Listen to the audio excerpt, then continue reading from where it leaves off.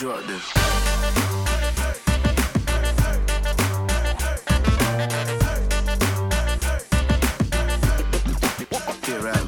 Welcome to Deed and Truth, a podcast where we explore loving God and loving our neighbors, not just in word, but also in action, with the Bible as the source and standard of truth. My name is Tommy Morris. We face a time where quote-unquote good deeds range from virtue signaling to self-righteous piety to even attempting to manipulate God and earn his favor. We're in a time where truth is relative and fluid. It's ever-changing with the winds of the newest cause or movement. Voices are needed to call people to acts of true love for our neighbors and hearts of true love for our Lord.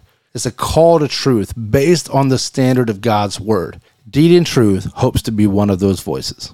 Check out these clips to get a sneak peek of what you'll hear in some of our upcoming episodes on the Deed and Truth podcast.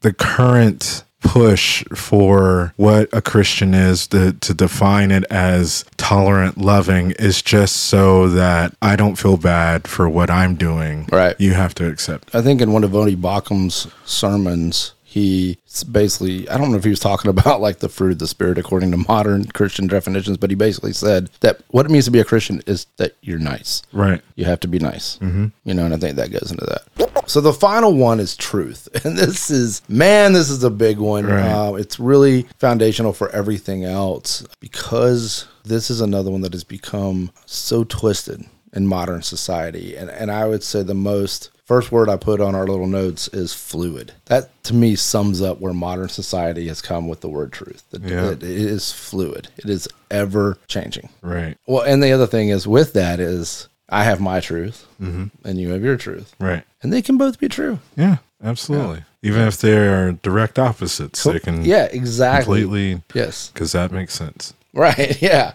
because there are no absolutes. So right. With no absolutes, your truth can be true.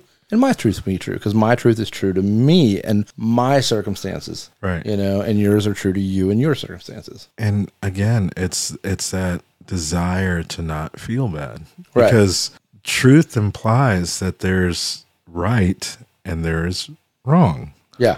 And so if you have a right and you have a wrong, right, there's a possibility that you're not on the right side. You could right. be on the wrong side. So correct. and that doesn't feel good to be on the wrong side. No, definitely not. And I can tell you it doesn't feel good because I've been on the wrong side plenty of times.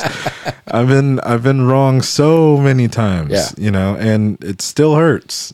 Thank you for listening. We're excited about the upcoming episodes of the Deed and Truth podcast, so make sure you subscribe on your favorite podcast platform so you get notified when the new episodes drop. And go ahead and connect with us on social media. You can find us on Facebook, Twitter, and Instagram by searching Deed and Truth Podcast. All right, we'll see y'all soon. You drop this.